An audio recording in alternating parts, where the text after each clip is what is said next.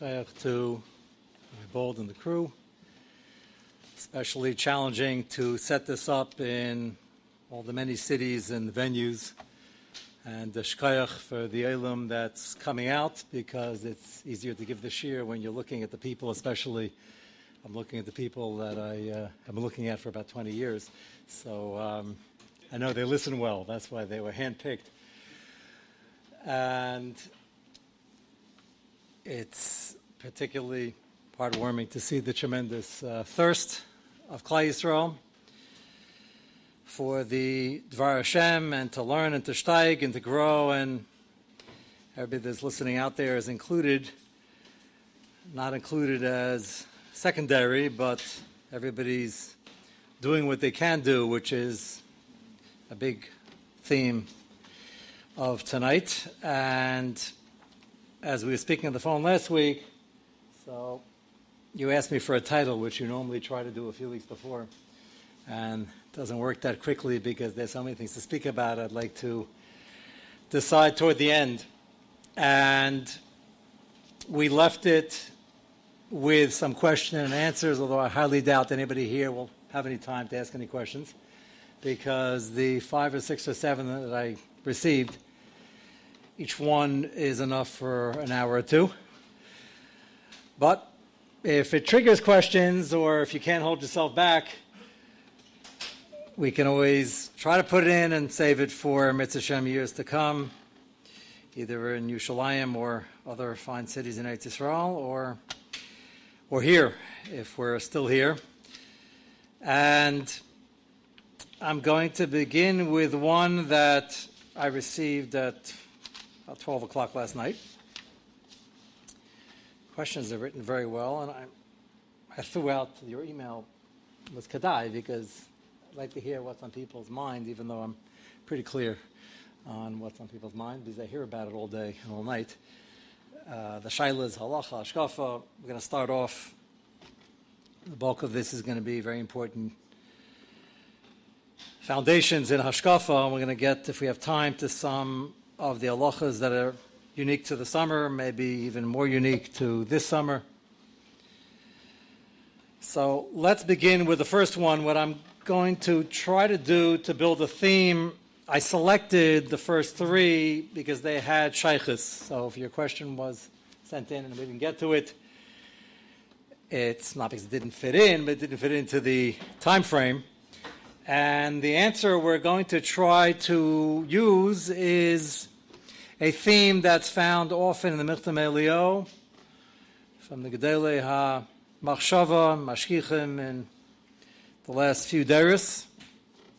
And you'll notice, as it is with Gadol, who works on a theme, he will take a theme and work it through different sugyas, but you'll see that it's the same author. So let's begin with the question, and he writes as follows. How can a person stay relaxed and happy when they're davening for Yeshua from Hashem, and so far Hashem's answer has been no? I've been asked this question hundreds of times in various forms, but he put it very well.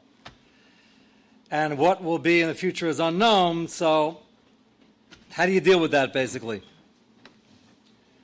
So anybody who davens 3 times a day, which is everybody here, has no doubt, whether we'd like to admit it or not, has no doubt thought about this shayla, crossed your mind.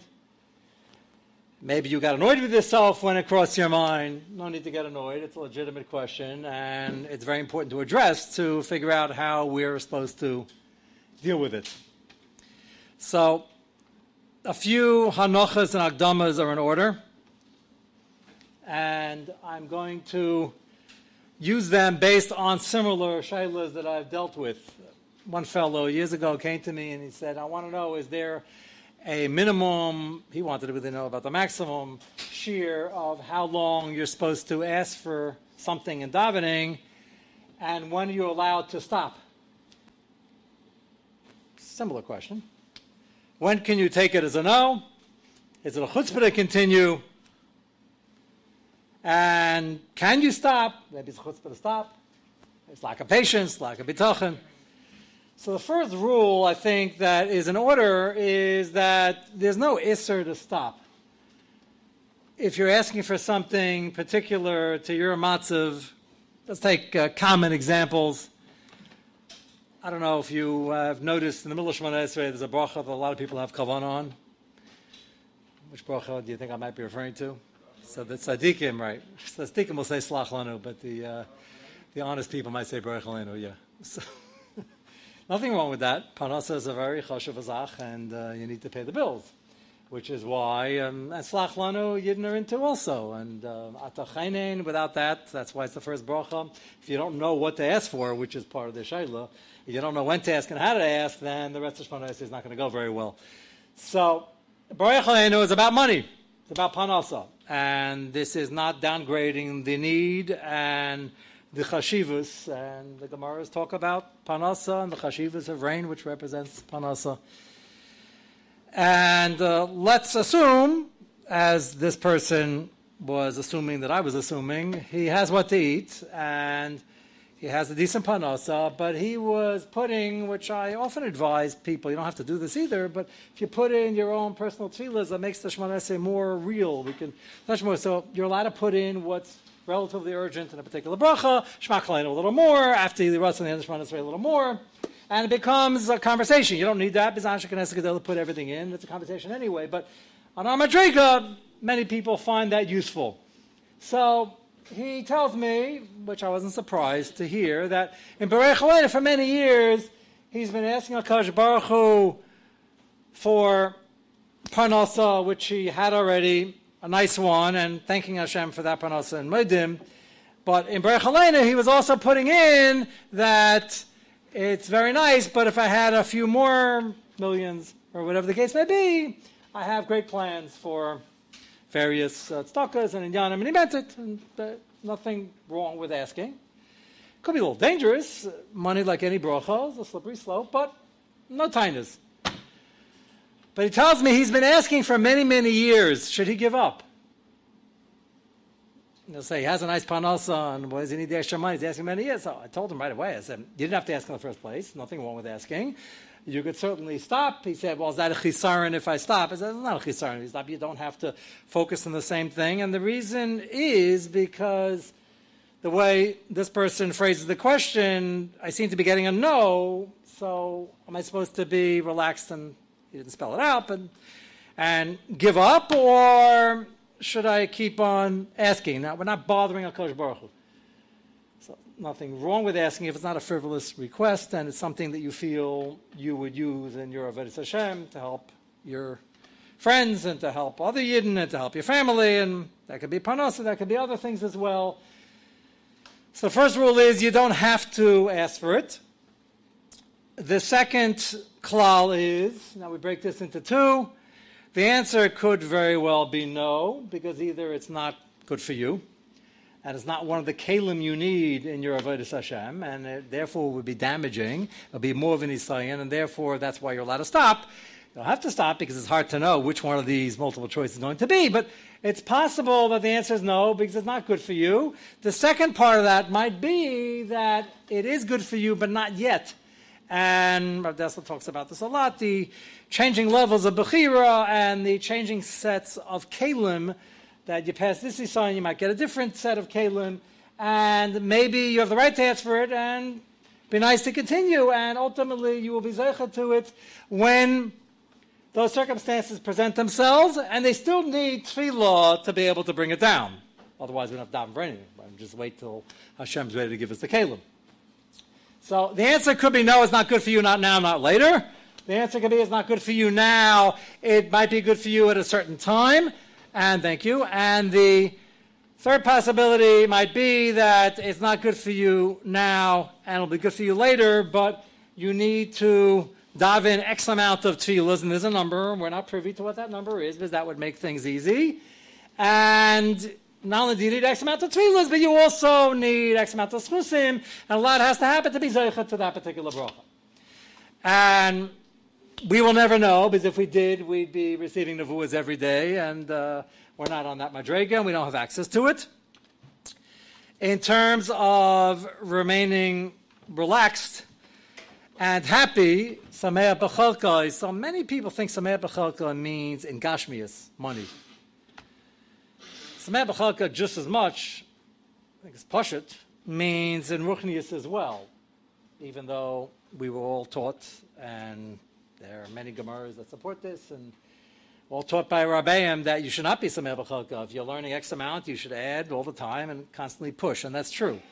Let's say you're pushing, you're asking Kosh Baruch Hu for even more Havana and a greater ability and the ability to learn another 5 hours and to sleep for only 2, and the answer seems to be no.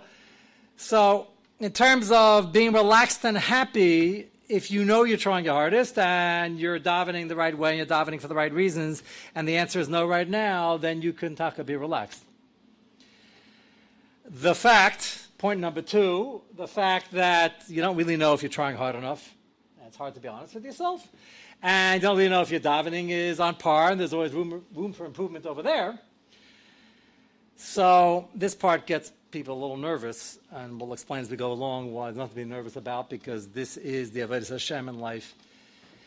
There's a common misconception, and you sometimes hear it echoed by good people, well-intentioned. And these expressions can be Abi Gesund, just as long as they're happy, all expressions like that. Like, if you ask them, just as long as they're happy, that's the main, what is your goal in life? So many people say to be safe, to be secure, to be financially secure, to be healthy, to be happy. Anybody who thinks about it for a moment, anybody who's from or has a grounding in basic hashkafa knows that all the things we just listed, although it's all over Shemona Esrei, we get daven for each and every one of them, and we do, that's a means to the end. Ivdu Hashem b'simcha is a very, very important part of Asiyas mitzvahs.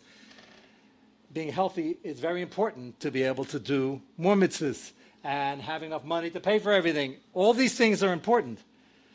That's not what we're here for.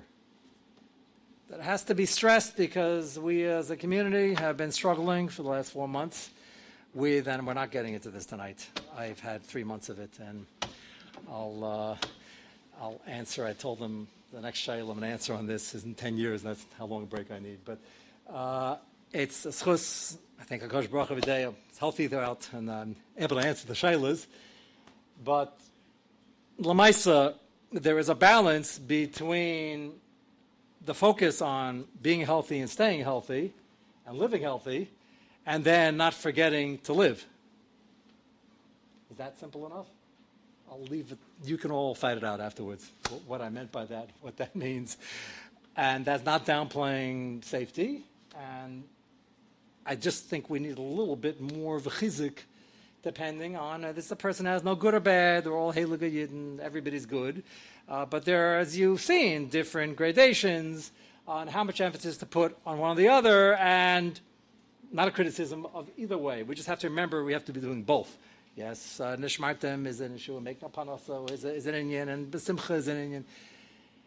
Lamaisa, a theme you find in any of the Baalei Musar, Rav Dessler says this over and over again, we'll see a few examples in a moment, is that we're here to pass Nisyanis. And we think of Nisyanis, Avinu had 10, and you ask a fellow, when's the last time you had any Nisyan? He said, oh yeah, I remember, 2 months ago I had a very difficult Nisyan. There's a family member, Leilenu, that was ill, and there was a panos issue. We have to realize, and this shouldn't cause sadness, this should cause excitement, which should lead to contentment. That's the better translation of what Hashem wants in terms of simcha. And that is, you wake up in the morning, every minute of the day is an Nisyan. Every time you open your mouth, is an Nisyan. What are you going to say? How are you going to say it? Are you going to accomplish something by saying it, or hurt somebody by saying it? And every time you spend money, is this Bal Tashchis? Is this Chesed? Is this Tzedakah? Is this bringing me closer to my goal in Ruchni years, or am I spoiling my kids? Every single thing we do. So tell that to some people. I say, 100 Nisyanis a day? That sounds very disturbing. But it shouldn't. That's called living. And we have a right to daven. You don't have to daven for anything in particular unless it's basic. If you're Avodas Hashem that you feel lacking, you should want to daven. You should not be able to wait till the next tefillah. And it should be an achrayus, one of the most interesting taiches.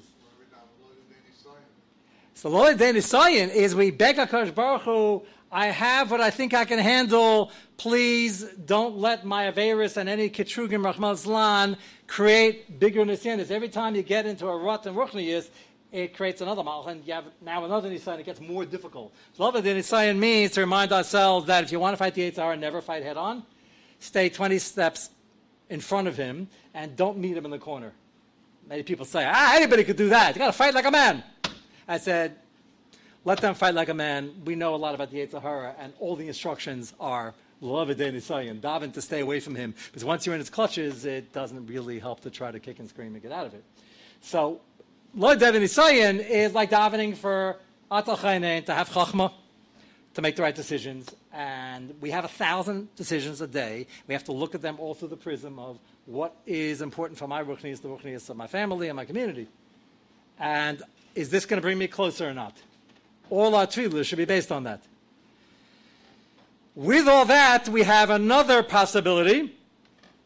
And Michtam Eliyahu has quite a few pages on this particular sugya. He focuses on Chana. And that's why, obviously, this is going to be the first example. We're talking about, how long should I daven? So Chana waited decades. She's davening and davening and davening and davening for a child, and seemingly, per the shayl here, the answer seems to be no. Can I stop now? Well, she could have stopped. We didn't have tainas on her. She would have lost out in giving birth to Shmuel and Avi, and we possibly would have lost out on somebody of that madrega, of that caliber. And she continued and continued and continued. What triggered the success? Why is it punkt this tefillah? She got a bracha of Meili, that helped, but that wasn't the whole story. What triggered that at this point she was successful? So it's a combination of there's a number in Shemayim, how many tefillahs, and how much Mesiras Nefesh you have to go through, and she was suffering from Panino, mental L'Shem Shemayim, and she went through a lot to get there. And Rav Dessler says, at this particular point in Klal Yisrael's history, there needed to be a change because they had been in the period of the Shoftim for 350 years, and he brings down the Radak who holds the Pelegish Begiva, and Pesach Micha were at the end. That's Machlokes in Mefarshim. He goes with the Radak. The Radak says it's at the end they just had two disasters, Pelegish Begiva and Pesach Micha, and now they needed a king, and they needed a leader who can now transition from the Shoftim to appoint a Melech. And she acutely felt this chisaron in Klal Yisrael, and she felt the lack of covet for the Shechina, and she knew Klal Yisrael needed it. And now she davened, she says, I want somebody. Who do I want? So we would say, we would daven, we want a child. Okay, perfectly understandable. And we wouldn't falter for that. But his rayas, you can't argue with. First of all, she had the child. She promised beforehand she'd be Makdishim Lashem, and they didn't travel to the Mishkan back and forth by car. So as soon as he's able, like 3 years old, I'm going to bring him, and goodbye. Because she only had the schus to ask for it. She felt 20 years went by. Obviously, it's not really in my mazel to have it, and this is one of as many examples where the mazel could be changed by tefillah, and sometimes tefillah is needed, plus a dire need of somebody else that will give you the schus if you're really trying to help other people, which is an amazing concept that we can use. We might not be able to help all of Klal Yisrael at one time, but if you're davening and you really try to internalize that the extra money or the extra gesund and fact that you can go with less sleep because you're going to help more people, whatever you're asking for, if it's being used for your ruchnius, that's fine. Your ruchnius is helping other people. Every time you learn more, you're helping Klal Yisrael. Specifically, Chana felt that she's got to contribute to the next dar, and while she's asking, she wants the leader of the next dar who's going to have to change the whole mechanism of leadership. And she said, he's not mine, I'm going to give him away, which she did. And the Gemara Bracha says she wants his Lashon, quotes the Pasuk in Asatel, Masechet Zera Anashim, Zera Shemeshach Shnei Anashim Shaul and David, or Zera Sheshakol Shnei Anashim. That's quite a tefillah. I want a child, and not only do I want a child who's Shakol Keneged Moshe and Aaron. No, once you're asking, nothing wrong. Ask the sky. But she felt, or she had siyata shmaya to understand that there's something needed, and I'd like to have the schus to put it into place. And this, with all the Mesiras Nefesh and all the crying and all the davening, and X amount of time went by, and it was needed at this particular point in time, got her what she was asking for.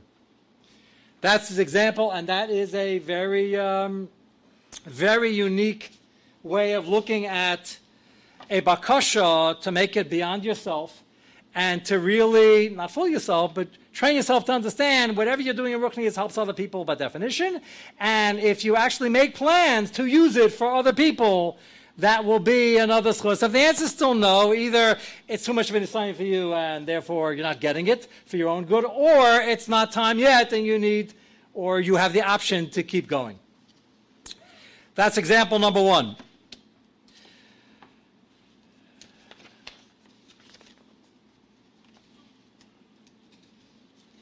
Example number two. You know we're in big trouble where I see we're already 20 minutes into it and I only got the first shayla and I just skipped 4 pages. So that's why I keep coming back. Okay. Question number 2. With a small item, I could really go till 12:1 because you all daven tonight already that you can go with less sleep, right? So we'll see how far we get. Question number 2. What are my obligations of kiruv? Some of my friends are not doing that well and might not be a great influence on me, but I think I can really have a positive effect. It's a pretty loaded question. Sounds like it's from a bacher, but it can apply to an adult, a parent, a grandparent. And I picked this as number 2 because we're going to be talking about this theme of how to maximize our talents to spread it around and bring it to other people as well. So Moshe says, in a very fascinating tshuva, he talks about giving time for kiruv. And Moshe says that he thinks it should be similar to tzedakah. And even though the Mechaber says this is not well known, you ask anybody, how much tzedakah do you give? They say meiser, everybody knows the word meiser. Well, the Mechaber says the shear is actually chaimish, 20%. I've had many stares of disbelief. So you look it up. It's the first Mechaber in Hilchos Tzedakah. The shear is 20%, and then he says, b'diavad, if you gave 10%, you yetzi. Now, a lot of people can't even afford 10%, so whatever they give, they yetzi because it's not mechuyev anymore. The Gaon seems to hold the 20% is a real din, and the 10% is b'diavad. Others say it's a hiddur, and the 10% is the ikar din, but those are the two numbers in Hilchos Tzedakah. So Moshe borrows that, and here he talks about the meiser, the 10%, and he talks about the 10% of your time. You got to figure out how much time you have in the first place, which is not that easy to do, and 10% of that. If you're qualified to do it, everybody's qualified on some level. It depends on your qualifications and how that mixes with the person you're trying to work on. A kiruv doesn't only mean kiruv for chaykim, it can mean kiruv for krevim, helping your friends who are from and helping them try to improve in a proper way where you're being yetzir without lacing into them, because that's not going to work nowadays. I always suggest you tell them, I've been working on the same problem for many years, which you probably have, and I struggle with it also. Why don't we work on it together and do it in a smart way where you get their cooperation and you help each other out.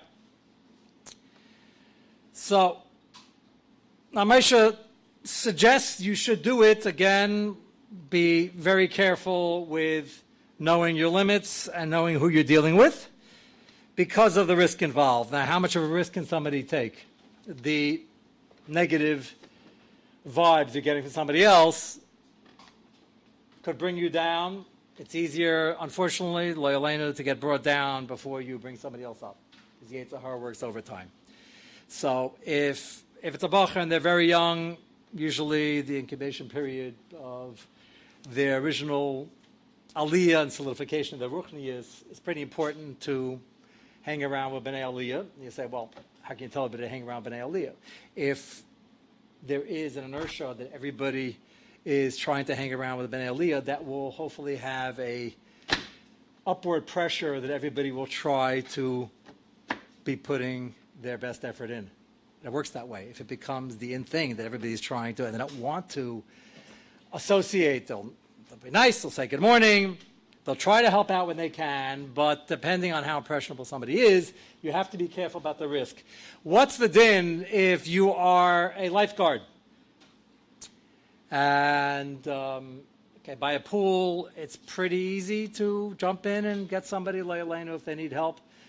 By a beach with an undertow and waves, or if a ship and high seas, not so easy. When you take a lifeguarding course, you learn that you have to, and they test you on this. I remember when I took it, they sent a guy who was 6 foot. I don't know what he was. I wasn't that tall then, and I wasn't very strong. Not then, not now.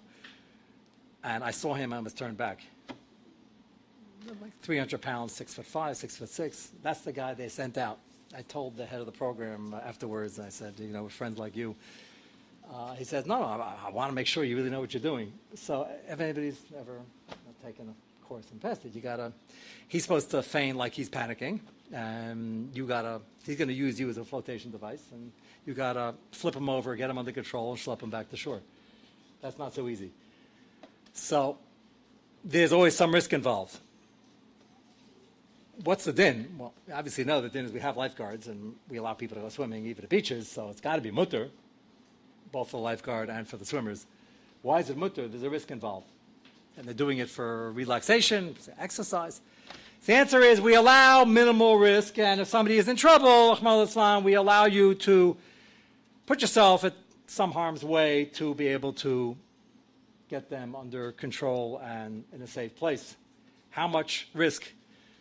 So it's actually Machlekes the Bavli and Yerushalmi. Yerushalmi says if somebody's in trouble, you got to take huge risks. Ein safek motzi midei vadai. If you do nothing, he's not going to make it. And if you do something, maybe he will. Obviously, send somebody who knows how to swim well and is trained for this if you can.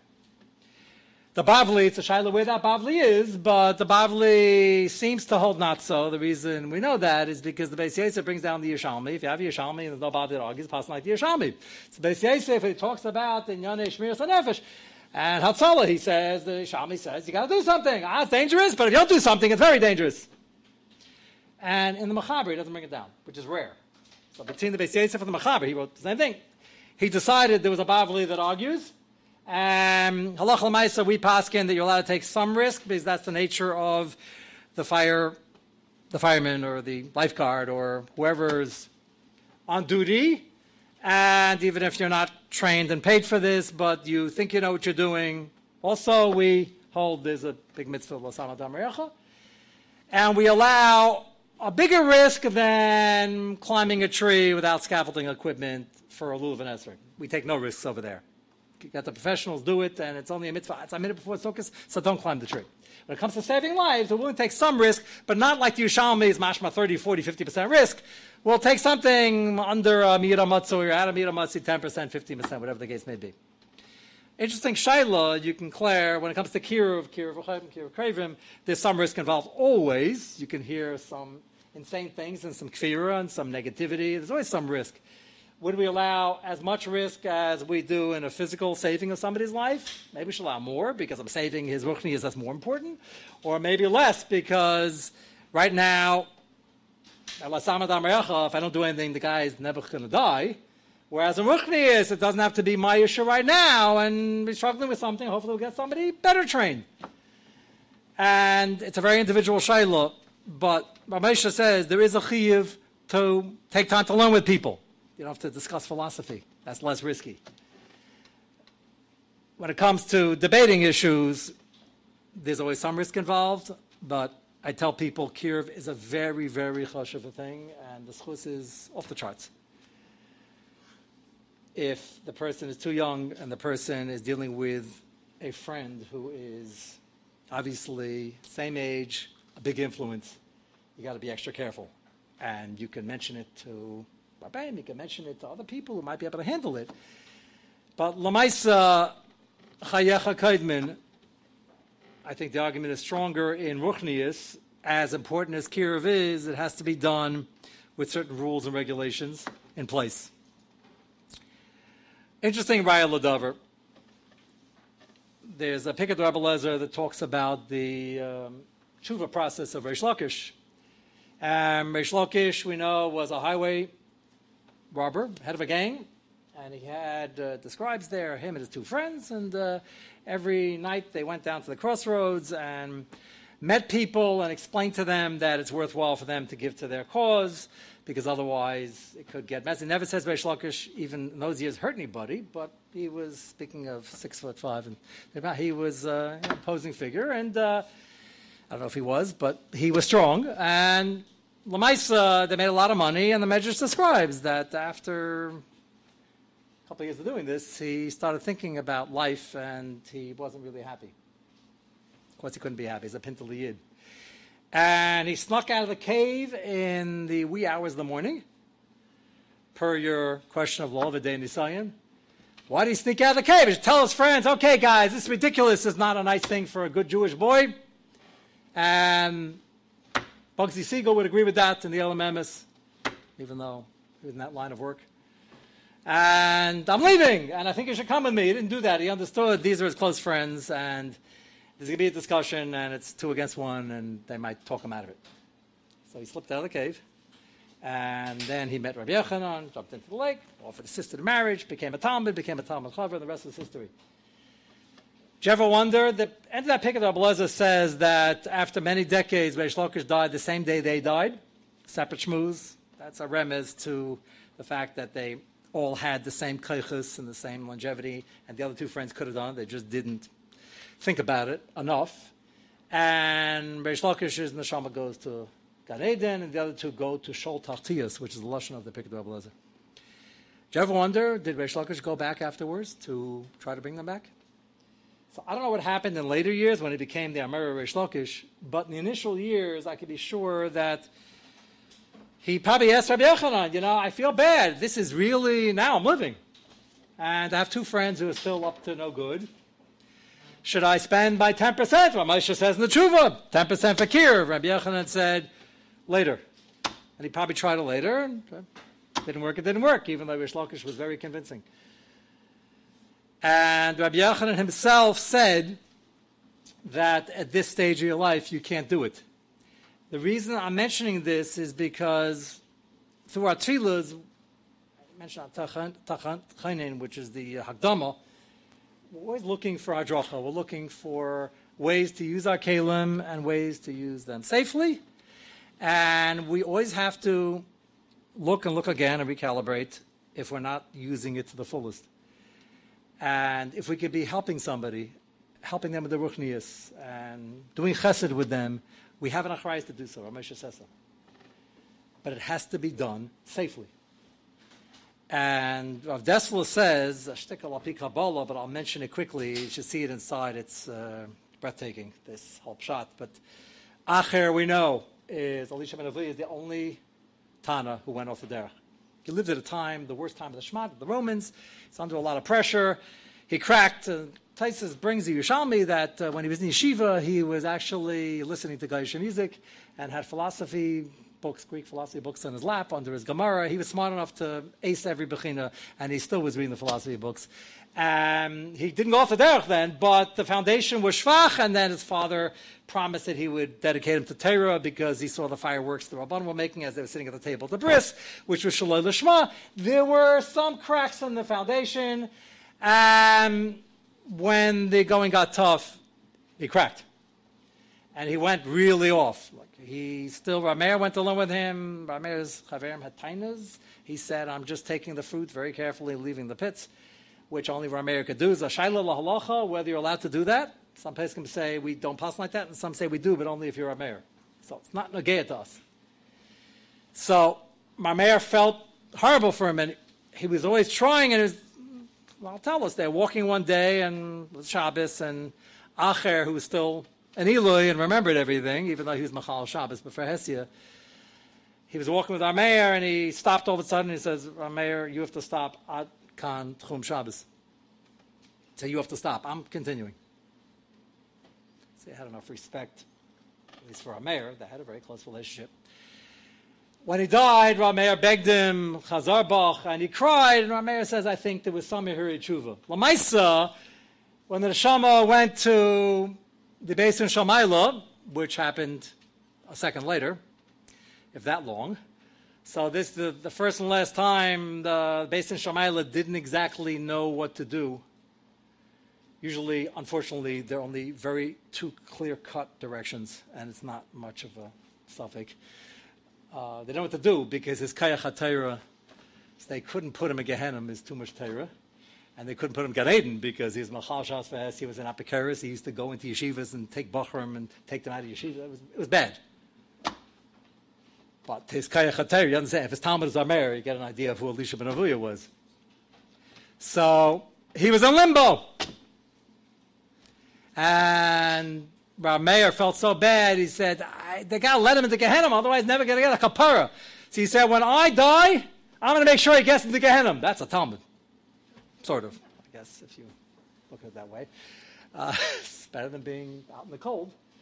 And he said, Rai Ladavar, when I die, you will see smoke coming out of his kever. And Rav Meir died, and there was smoke coming out of the kever the next day. Gavaldik, he went to Gehenna. Don't quote this out of context. But so far, so good. And Rabbi Yochanan, who was 2 days later, Rabbi Yochanan was a Talmud of Rebbe, who was a Talmud of Rav Meir. But he had a shaykhus to Acher, because the terror came through this line. And he made a comment, it's all Gemara Chagig on Tezvav. His lashon over here, he wasn't tining a Rameir. Rabbi Yochanan, Guvrasa Lameka Rabbi Ben Era, is it a Gevura to have your Rebbe burnt? Now, he didn't have a tain of Rameir. He said, it's a tain on us. We should do more. That's the first step. But it's 2 days already. We got to do something. So Rabbi Yochanan said, when I die, the smoke's going to stop. And he died, and the smoke stopped.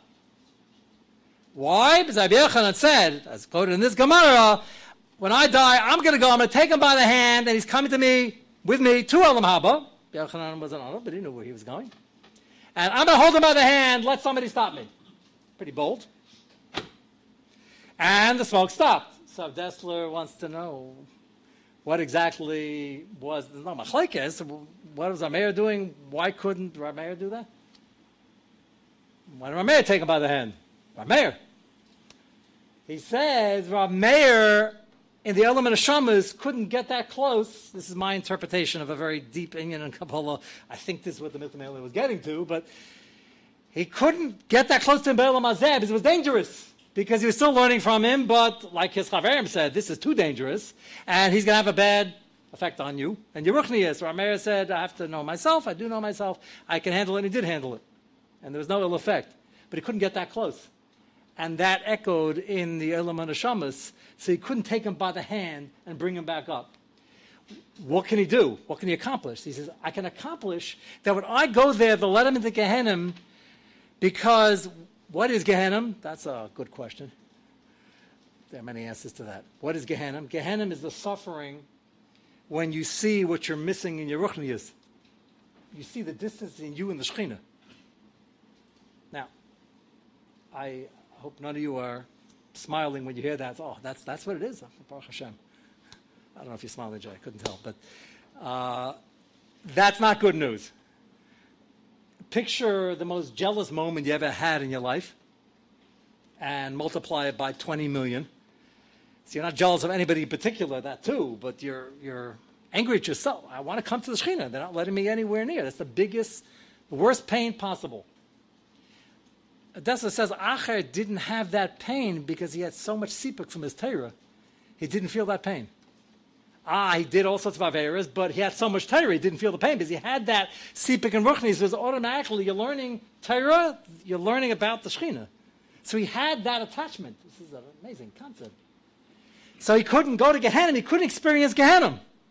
So our mayor says, when I go, I will fix that because I lived in his dar. I was his Talmud. I was there by the Shmad. I was there by all the horrible things that are going on by the Romans, and I was also under pressure. And I stayed firm. And when he sees me, and he sees my neshama, he'll understand that he's taka missing something, that he could have done it also. And that'll be his Gehenna, and then things will get moving. Comes up Yochanan after a couple of days, he says, okay, that's a lot of Gehenna. I can get close to him, because I had no danger in life, and therefore I could take him by the hand, and I can now bring him up. That shows you the achrayus and caring for people, how we have to put, I'm using the word kiruv, but kiruv means just every morning getting somebody excited about their learning, getting somebody to come to davening, getting somebody to pick you up. I don't want to give away all the secrets because then you'll know how I'm trying to convince other people. But if you have a friend who's not showing up to Minyan on time, not just once or twice, like for the last 25 years. So if nothing you said worked and you happen to be better at it, everybody's wired differently. So maybe, say, I really need help over here. Can you pick me up? Now that resonates better in Muncie because you have to be picked up to go somewhere. He said, no, I live down the block. I don't take my car. I can't find parking. So that might not work here. But think of something to draw him in. You're not putter. And draw the lines where it's becoming a chisaron in you when you're hearing things and watching things that are affecting you and you can't be misgaber. That's when it gets too risky. And you have to say, I can help, but I can't put myself and my family at risk. This is a decision we make with our children all the time and with ourselves. And this insight with Rameh and Rabbi Yechanan shows you how complicated it is. So that is one small aspect of our obligations in Kiruv and the risks associated. Let's go to the third question. This is similar to the first in terms of davening, but very apropos for the times. I have been very on edge and not as productive as I'd like to have been during the corona pandemic. Unfortunately, I think we can all say that to some degree. It's been difficult. And I still feel that I will be in limbo for the foreseeable future. Perhaps a half a year and a half. What if they do not find a vaccine? What if it doesn't work? What if they don't have enough? What if the virus mutates? The question goes on. Now, you might say, this guy is really bent out of shape. I can't tell you how many times I hear this a day from very normal people. So, what can we tell ourselves? And I think everybody is nervous. Everybody's still on edge. And Kadosh Baruch Hu can have it disappear as quickly as it appeared. Yad Hashem tiksa. Hashem could send a vaccine. Hashem could, Rahman Zlan, not. Hashem can mutate. There's so many possibilities. And this goes back to, we mentioned in the beginning, there's living safely, and there's due diligence, and there's nishmartem, and there's all the good things that you could do. And there's also living. And this person who asked this question and the 100 others who asked similar questions are quite normal, good people, from people normally functioning pretty well. And how do you start dealing with this? Because if we don't deal with it better, our children, who, they're going to be probably books and studies written on this, the effect of, and it's, I can hear it could be an issue, the effect of a very pressurized situation on children who were in their developmental stage.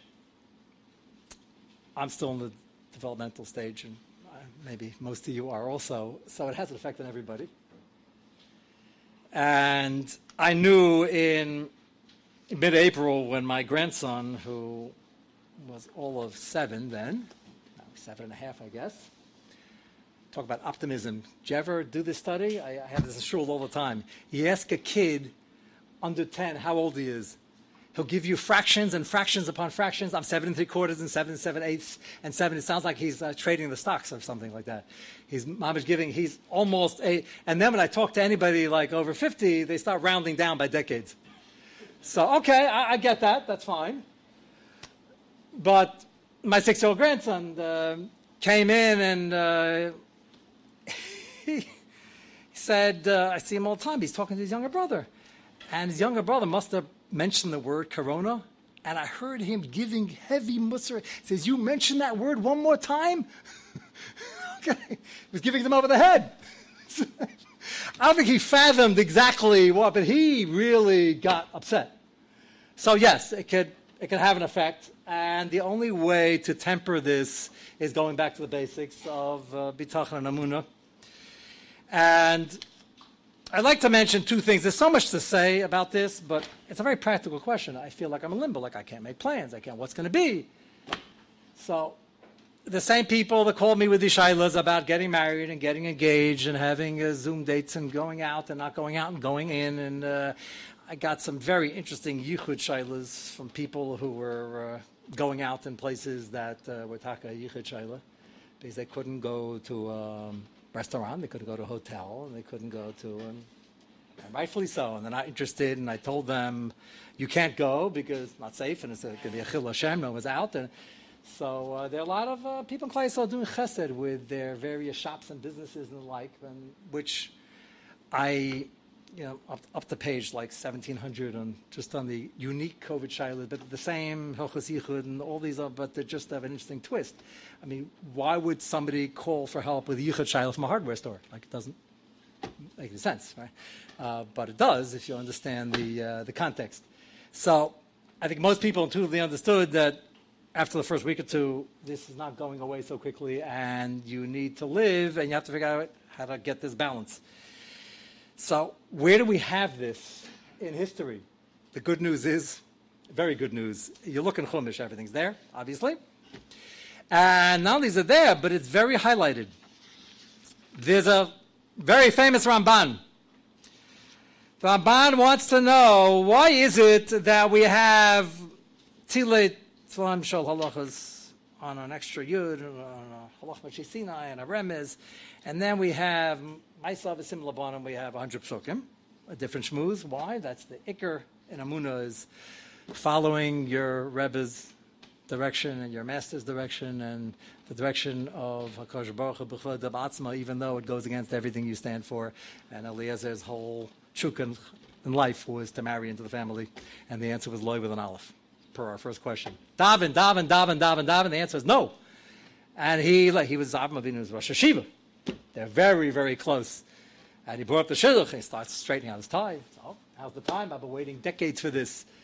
And then Avram Avinu says, yeah, go to my hometown in a far-off land, because it's, sorry to say, not going to be you. I'm going to go to my family because they're good, solid of the Avodah Zarah. I'm just raising the, he didn't say it like that, but the Rosh Hashanah asked that kasha. And talk about crushing defeats. Like, this is, he's looking forward and davening his whole life. This was a loy with an aleph, and you can't explain it, because, what do you mean? I'm the Rosh Hashiva. My daughter grew up in this house. The yeshiva's over here. They're a bunch of the Avodah Zarah. And what the Rosh Hashanah answers to this, if you can explain it to me fully, I don't, my chisaron, of course, I don't really understand what the answer is, but there's something to do with the inherent good traits of the family, which is got to be the answer. Shaila is, what does that mean? Because they were of the Avodah Zarah, and then Lavan tried to poison him. That's Avodah Zarah and Ritzicha. And then Besul was up to other things. That's Gili Arayas. So it's a Chiddush Nifla, but Zui Darkish Atera, you try to understand the sugi as best as you can. And then Eliezer's Godless is, Avram Avinu is my Rebbe, and this is what he said, and that's the answer, because that's the Devar Hashem. That was his Nisayon. In the Midbar, Klal Yisrael gets out of Mitzrayim. So the next time, and this is a running theme, is that whenever you have many, many Pesukim seem to be saying the same thing, obviously it's representing something that's very, very central to Yiddishkeit. What is that? So the Ramban says, why does the Pasuk give us such a long account of the Masos? The Aaron got up, and the Aaron rested, and they followed the Aaron, and they encamped, and then they parked themselves, and then they got going, and it repeats it over and over and over again. So Ramban wants to know, why is this so important? Because they once, they followed the Aaron. And number two, Haladavahu. Each family had like 97 children. Can you imagine just packing up the linen, forget the rest of their clothing? And the mother's in charge with, I assume, some help from some of the older kids, but still packing and unpacking. And they're following direction. They're told by HaKadosh Baruch Hu, just follow the Anon. That's the representative of the Shekhinah, and just follow direction. So Ramban spells out that they had to learn at the inception of Klal Yisrael's nationhood, the beginning of their Avodas Hashem, that the entire theme of life is following directions, whether we understand, whether we don't, whether we find it easy, whether we find it difficult. And when we find it difficult, Hashem is doing us a favor to give us more schar, and it's all in the Amelus, Lapum, Tzara, Agra. And we Americans don't do well with this theme, even though, like, we just touched up Yiddishkeit in like one sentence. We don't do well with it because everything's got to be comfortable, and Baruch Hashem, it has been comfortable, and Baruch Hashem, we're secure, and Baruch Hashem, despite everything that's going on, it's never been more secure, and despite what's going on in the streets and in politics, it's still better than it ever was, but we're not used to this. So go explain to people, I wasn't born during the war, not even shortly afterwards, but I was able to spend 45 years with my grandparents who were. And I'm not saying they didn't take it seriously. This is a serious danger. We've got to be careful. But they said, like, all this, it's not me speaking. These are people who lived in Europe, and they're not even talking about the Holocaust. The one I'm quoting wasn't around during COVID, but there's something similar, and they said one day in Europe, one morning in Europe before any Holocaust, was more than any of the Americans can handle in a lifetime. So to understand that we're a little bit weak due to the great midas chesed that Hashem knows what we can and can't handle, and therefore we have the biggest shefa and bracha and chesed after World War II and after our experience in Europe, because how much can you handle? With that said, we're still here to understand that it's not supposed to be easy. We ask for non-Nisyanis, we ask for peace, security, health, and everything else, and we should ask for it, and Ken Yirbu should continue to be as gold tzedek. But Lamaisa, if that's causing us to look at Ruchnius like we look at our easy chair, and that if it doesn't happen as easy as plopping down, kicking the thing up, and falling to sleep quickly with some music in the background and all the kids in the seventh bedroom, if our Ruchnius now becomes something that if it's very easy, I'll do it, and if it's not, I'm not interested, then we need to ask for Mashiach even quicker, because it has a very, very bad effect on Amelus. And the Ramban says that HaKadosh Baruch Hu is never out to give us a difficult time. That goes without saying. It's even a chutzpah to say it like that. But the Ramban has such a lashon. And he says that the reason they had what we would call, looks like a haphazard travel schedule. And the pasuk spells it out. Sometimes they'd go and they'd pitch their tents, unpack, which took 5 days. And then the morning of day 6, the Anon would start going up, and they said, I can't believe it, the Anon's going up. Okay, pack everything up. They listen, Baruch Hashem, about all the complaining in the Midbar. They listen. We understand a little bit more why they're complaining. It's a long trip, and the Lechem HaKilokal. HaKadosh Baruch was trying to train them, the Ramban says. What was the training? The training was, you can't get used to living and having Avodas Hashem on an easy chair. So even though they had mud falling and they had the Anonim surrounding them and they were safe and secure and the enemy attacked and the missiles never came in and they had all the food and water they needed, but it was always just enough, the mud fell just enough, you couldn't store anything. Did you notice they're complaining about water a lot? Because apparently they have the water and then they don't have water the next day. You'll say, well, what's with these people? They had water yesterday, the day before. Don't they know Hashem has a good track record? I don't know if any of you ever traveled to the Sinai. I did. I was 12 years old, I think. And I don't even know if I was very deep into the Sinai. Probably not. But, the guy who was driving the Jeep said we're going to the Sinai. I looked around. I was never, and I wasn't scared to go. I went on and I packed my canteen. You go prepared for these things. And all of a sudden, like 3 minutes into the drive, there's nothing around but sand dunes. So I start asking him, how far is the 7-Eleven from here? So he keeps muttering something, these crazy Americans. And I had my canteen, and he informed me there was no Slurpees along the way. And he kept driving, and we went further and further and further in. I saw more, so I caught a couple of cactuses. And I have my canteen, and I'm drinking, and my canteen is low. I'm happy I had the experience, because I never had it again, and never had it before. Anybody ever here worried where the next drink of water was coming from? I ran out of water, by the way. And I was afraid he was going to get lost. He said, no problem, I know exactly where I'm going. He couldn't know where he's going, because there's no GPS, and every sand dune looked the same. But he got us back, and I'm here today, I'm happy to say. But, haladavahu. So Ramban says they're packing and unpacking, and what happened the next time? So after unpacking for 5 days, they get going, and they listen, they're troopers. And then the Anon goes a little bit, it stops. And then I can picture the husband comes home and said, we've been here already half a day. Why don't you unpack? So, oh, no, I'm not doing that. I'm not unpacking. This time, the other can leave any time. I'm not unpacking. And then they would stay in that spot for like 4 years.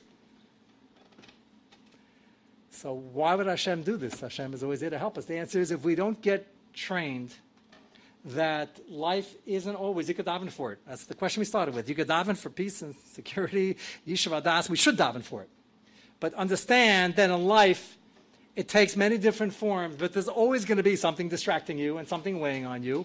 And if you wait to start your Avodas Hashem and really get into your learning when everything is over, or you wait to make your plans and everything is over, it's never going to work. And not picking on Bachurim, but the Yetzer Hara picks on them more than anybody else because they're public enemy number one, because they're learning all day. And we all know, we have a lot of Bachurim who are wearing long pants now. But if you remember that far back, I do, because I remember 8th grade was probably right before my running with the sand dunes. And remember, you spent a lot of time, 8th grade, tumulting about Masifta. And then you spend a lot of time in 9th grade discussing whether you should be switching. And then in 12th grade, you're tumbling about this. Some of that's natural. But you don't want to waste time worrying about each step. More than that, because you got to live in the present. Chafetz Chaim was famous for saying, the block Gemara in front of you is all that exists in the world. Concentrate on that block. Your daven Shemona Esrei, concentrate on the next bracha, not even the whole Shemona Esrei. That's all you have, and ignore everything else.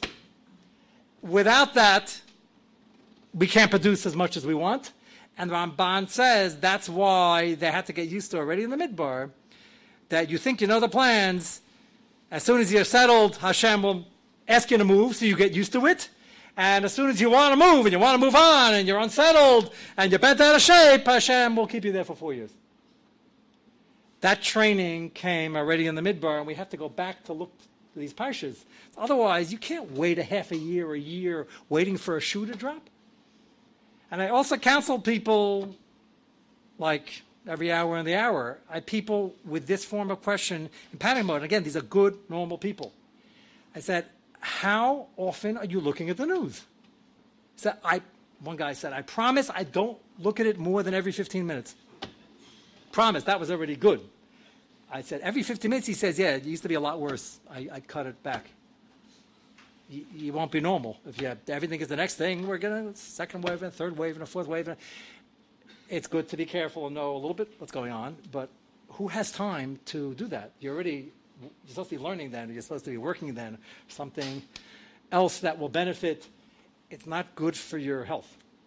And it also runs counter to the Ramban and to every other lesson learned in Chumash.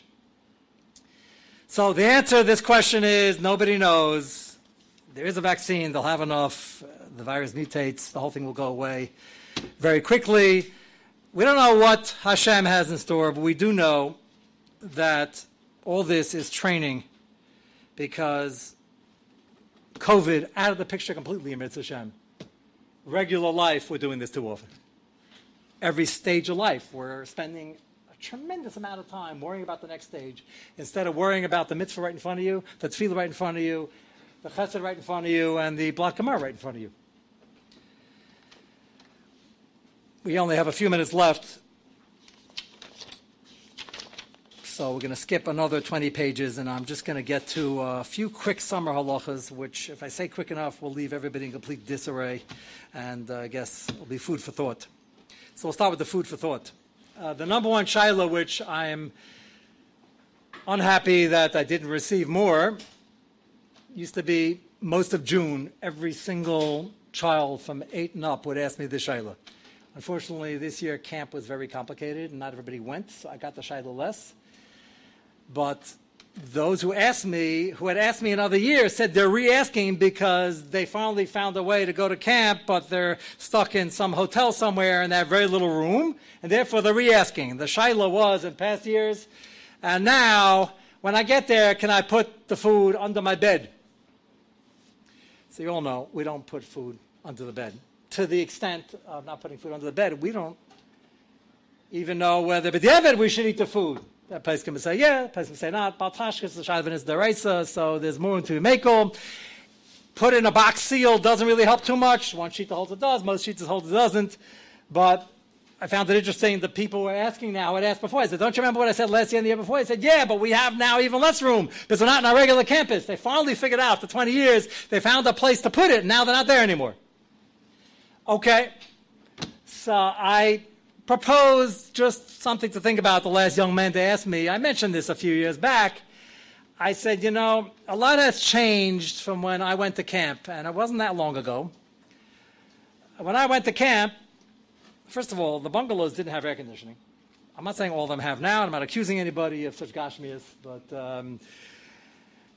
when yesteryear they had camp, they had what you can maybe call a canteen, but they weren't making hamburgers and hot dogs every night and serving pizza with 2 different areas in the cafeteria for fleischiks and milchiks. And the canteen sold a couple of things if you got lucky, and we brought food. I said, why are you bringing food? I picked this question. I have 50 of them here. I picked this question because there's a mussar behind it also. Don't put the food under the bed. And it's a serious shaila. It's an Inyan Peak Kabbalah. But brought down, we don't put food on the bed, and it's not healthy. Lamaisa, why is everybody bringing so much food? The answer is the old man syndrome, the same thing. Madachal. So I asked him, I said, I happen to know in your camp they have Kanai a canteen that would put the catering service in the Helmsley Palace to shame. So he said, what's the Helmsley Palace? I said, you're really young. So he said, yeah, it's very expensive. I said, very expensive? You're paying your own way? I was already getting impressed. He said, no, but I once came home with a bill that had many zeros on it from the canteen. And my father mentioned maybe next summer you'll bring some of it up. I said, okay, let's keep it of an aim issue. We'll have to find a place to put it. That's not where it's coming from. It's coming from the mindset is I'm not blaming them. We have to have the food in the freezer and the second freezer, and we have to store up. And then, as you all experienced in the last few months, the beginning, people storing up is not the word because they thought the sky was falling in. And I can't tell you how many people have called me and asked about the shaylas of pulling back on the meiser, not because they don't have a job, because they want to spend an enormous amount of money stocking up. This is already a few months in where it's pretty clear to me, and I unfortunately have to look at the news, not every 15 minutes, but I know what's going on.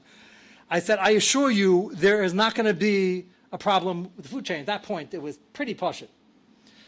So he said, no, he just heard a fresh rumor 15 minutes ago, because he's only looking at every 15 minutes, that there might be a problem with the meat.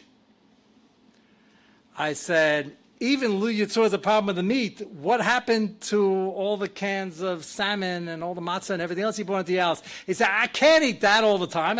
Meat? So, Baruch Hashem, we live in a wonderful, affluent, free society, and we have to thank Hashem every day for it. We also have to keep in mind that a lot of these questions come from the fact that we're very pampered. I'm not excluding myself. And we're not going up 20 madregas in this regard, but the short-term goal is to at least get the convenience factor. Everything we created in the world today, every gadget, is to save you time, which it never does. We've never had less time as a society. And to save you the schlep, and to make it more convenient. So this guy told me, I never heard the word before, this is years back. He says he's got this new chair. That's why I'm picking on the easy chair. I'm thinking of him. I have an easy chair in my house. I'm not saying I sit in it, but I would in theory if I had time. And he said it's good. It's really geschmack. Every Leil Shabbos he goes and he slurns in it. I said, you what? He said, I slurn in it. I said, excuse my Amaratzis. I know a little English, a little Lashon HaKodesh, a little Aramaic. What's that? He says, well, that's when you sit in it and you sort of like sleep and learn at the same time. I learned a new word. So that's very American. That we can have our cake and eat it too. And Rav Dessler and every other one of the Baalei Musar just quote Gemara after Gemara, that we're here to work, and if you really want to be happy, you work hard. That's the from version of no pain, no gain. But no pain, no gain is a real hashkafa. You can't accomplish anything, not in Gashmias, and certainly not in Ruchnias, unless you understand that every Nisayan, even though your initial question is we try to avoid them. Yes, we do. We should daven every day to avoid them because we have enough on our plate. But the ones we're dealing with understand that you're here to conquer this, and that takes focus and work. It need not be panic. And you don't have to think of the Nisayan tomorrow and next year and what's going to be down the line. You have to think of the Nisayan right in front of you. And if you're sweating a little bit for the Nisayan right here and you understand that it's an exciting opportunity, and excitement speaks to you in terms of accomplishing and contentment, then you're beginning to understand the chesed elyon of what HaKadosh Baruch Hu gives us all the time in terms of the choices we have, the bechira we have, and the excitement in trying to be mezgaber on a lot of the things that are built into such a society. I will end with the other example, which I'm not going to address now, but please remind me next year. There's a great sport, one of the only sports, if you call it that, that's great for social distance in camps, because I think the original rule, which nobody keeps, and that's part of the problem, is you have to be at least 6 feet away. And that is the sport where everybody goes and they spend the afternoon shooting their friends in paintball. So the good news is it's not basketball or football. You don't have to hug the guy. You don't have to stand over him. It's pretty good for in a COVID situation. The problem is that I've been asked the Shaila many times, and enough people told me about it that one of the few things before they asked, I told them there are far better things hashkafically and halachically that you could do with your afternoon. If you're an avid fan, if you want to know what it's all about, talk about Shalom Asani Goy. They're magazines, probably one of the most kosher magazines you can ever see, because it's all, well, I can't say it's all men. I don't look at the magazines. I can't vouch for that. But it's basically a war magazine, people dressed in khakis. It's all about rifles and people shooting people and strategy and how to take over. And I understand capture the flag. I was in camp also, as I mentioned. So that's fine. I understand touch football, okay. Tackle football, similar Shaila, it's a bit dangerous without equipment. Shooting at people already, even though they say they're doing it in good fun, I've interviewed hundreds of people who played it pretty seriously. And they say that the good news is we're friendly before, we're friendly after. During the game, it gets pretty vicious. And I said, but the rule is nobody's supposed to get hurt. The rule is you're supposed to be shooting at X distance. And every time I mention that, they give me a look like, nobody does that. That's no fun. What you do is when the guy's about to surrender, you close in on him at point-blank range. And I gave a shiur one time at camp about this, and the head counselor came over to me and said, did you know that that tonight, this afternoon, we're going on a major paintballing thing. We're going to have light at the night. It's going to start in the afternoon. It's the whole plan. It's going to be a war game at night, a day. You got a whole elaborate plan. Did you know that? I said, honestly, I didn't. Somebody had asked me the Shaila. I guess that's why he asked me. So I said, well, I guess you're not canceling the trip now. I said, there's an Issa D'Oraisa Chavolos Atzma, and you can't be Moichel. The Gemara has 3 makaros, achas dimchem and ashosechem, a makar from Nazir, that the Nazir has to bring a carbon just for a kapara from Mazir from Yayin, which isn't too difficult, especially for me. It doesn't drink the stuff. But even for people who do, not even chavala. And baltashchis, you can't be chayvi yourself. Ramesha struggles with taking a blood test, with giving blood. Take a blood test for medical needs. One of the shaylas we didn't get to is, I had a doctor in the shul who's very close to me and kept asking me, did you take a blood test? I said, what for? I'm busy dealing with the shaylas, everybody else's blood test. He said, why don't you find out if you have antibodies? I said, I don't like being anti-anybody, that's first of all. And second of all, I never had it. Why should I have it? So he said, no, it could be a myla. If you're giving plasma, it's a myla. You need an excuse. You can't just go take a test. Ramesha says you can't even give blood. He has an excuse. The guy was getting paid, and maybe he has a whole long tshuva to explain it. He has a simple blood test, a prick, and that's it. Akadei kach. Anybody who tells you in paintball they're not doing chavola either never saw the game or plays it and is lying. I'm talking about huge welts. And anybody who doesn't have any welts either hid behind the bushes the whole time because he's a coward, or has such a sharp shot that he killed everybody else and nobody got near him. More than 2. So I gave the shiur. I said, look, you're not calling enough to call enough. I happened to be standing in the parking lot. This happened a number of years ago. A good camp. They meant well. From people. I think it's the last time they played. I happened to be standing in the parking lot. All of a sudden, 4 buses come back. And I said, oh, mamish my mazel. I'm here to greet the war veterans. So they get off the bus. I wasn't in Vietnam, but if I was, that's what it looked like. They had 2 guys getting off on crutches. They had guys with bandages around that. I kid you not. I said, what happened? He said, Rebbe, he says, next time I'm going to ask you for a bracha, not a klala. He says, it was a disaster. I said, it was mamish bad. He said, yeah, we lost. That was really what was bothering him. But Of course they had. Well, you can't, if you fire from this range, the paintball explodes. This is, if it's good, and it hurts. And there's not one person who didn't admit to me after cross-examination that, yes, it hurts, but don't worry, Rebbe, it's only a short-term sting, and the welt goes down after a week or two, nothing to worry about. I said, yeah, except for the Sugin Baba Kama about being chayvul other people than yourself. So, on the one hand, that's the only sport today that you're supposed to social distance, and you could shoot from afar. Maybe this will bring back the sport, because now we have a heter if you really shoot from far. But I think it's a serious problem. I think hashkafically, the whole excitement of shooting at people is not lefi ruchenu. We were never good at war. It was a problem with Shalom and Amalek. We're never good at this. Maybe sometimes we have to be, sometimes not. We're not good at this, and we don't want to get good at this. One guy tries, says, yeah, but in case we ever need it, I got to know what I'm doing. I said, you're not going to be handling a paintball rifle. He says, it's more or less the same. I said, that I agree with. So we'll have to find a different sport to socially distance. I think Frisbee has to be brought back. So if anybody knows what the rules are, let me know. Keep up the good work, and Mitzvah Hashem, we have to mechazik ourselves, mechazik other people, and worry about the Blat Gemara in front of us, and we'll be okay. Thank you for listening.